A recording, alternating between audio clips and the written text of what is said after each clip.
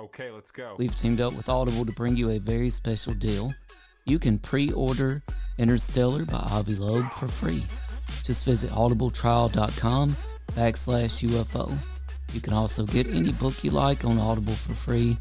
Just visit audibletrial.com/UFO. We know now that in the early years of the 20th century, this world was being watched closely by intelligences greater than man's. Did the CIA write Wind of Change by the Scorpions?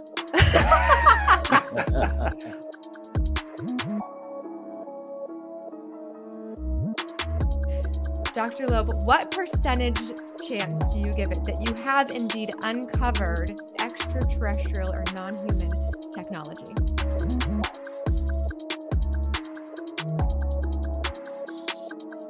Prior to your abduction, did you believe in UFOs?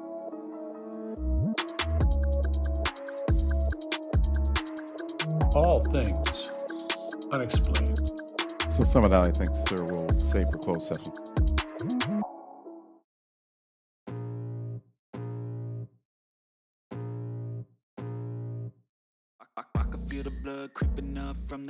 Regarding David Grusch, the recent UFO whistleblower, and this is a direct extension of your work. If you are uncovering technology from a cosmic civilization, well, David Grusch, he refused to use the terms alien or extraterrestrial. He would only use the terms such as non-human intelligence because, along with following the science, he said, well, we just don't have the evidence that such entities came from another area in space or the universe or the cosmos. They could perhaps have come from another dimension here above us or beneath us, however you want to look at it, or beneath our own oceans.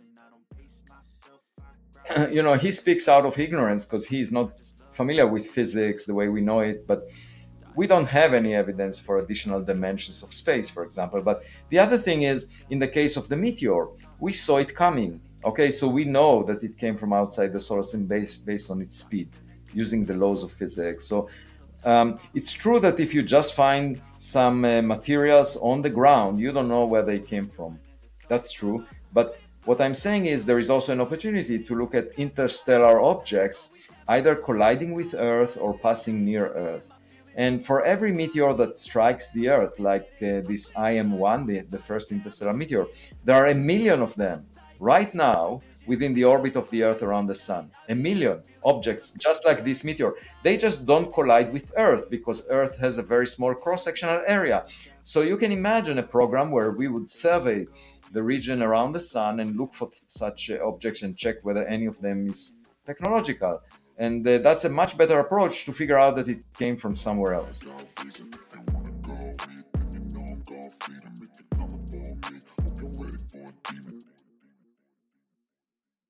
Thanks. Like. Share. Follow. All things unexplained.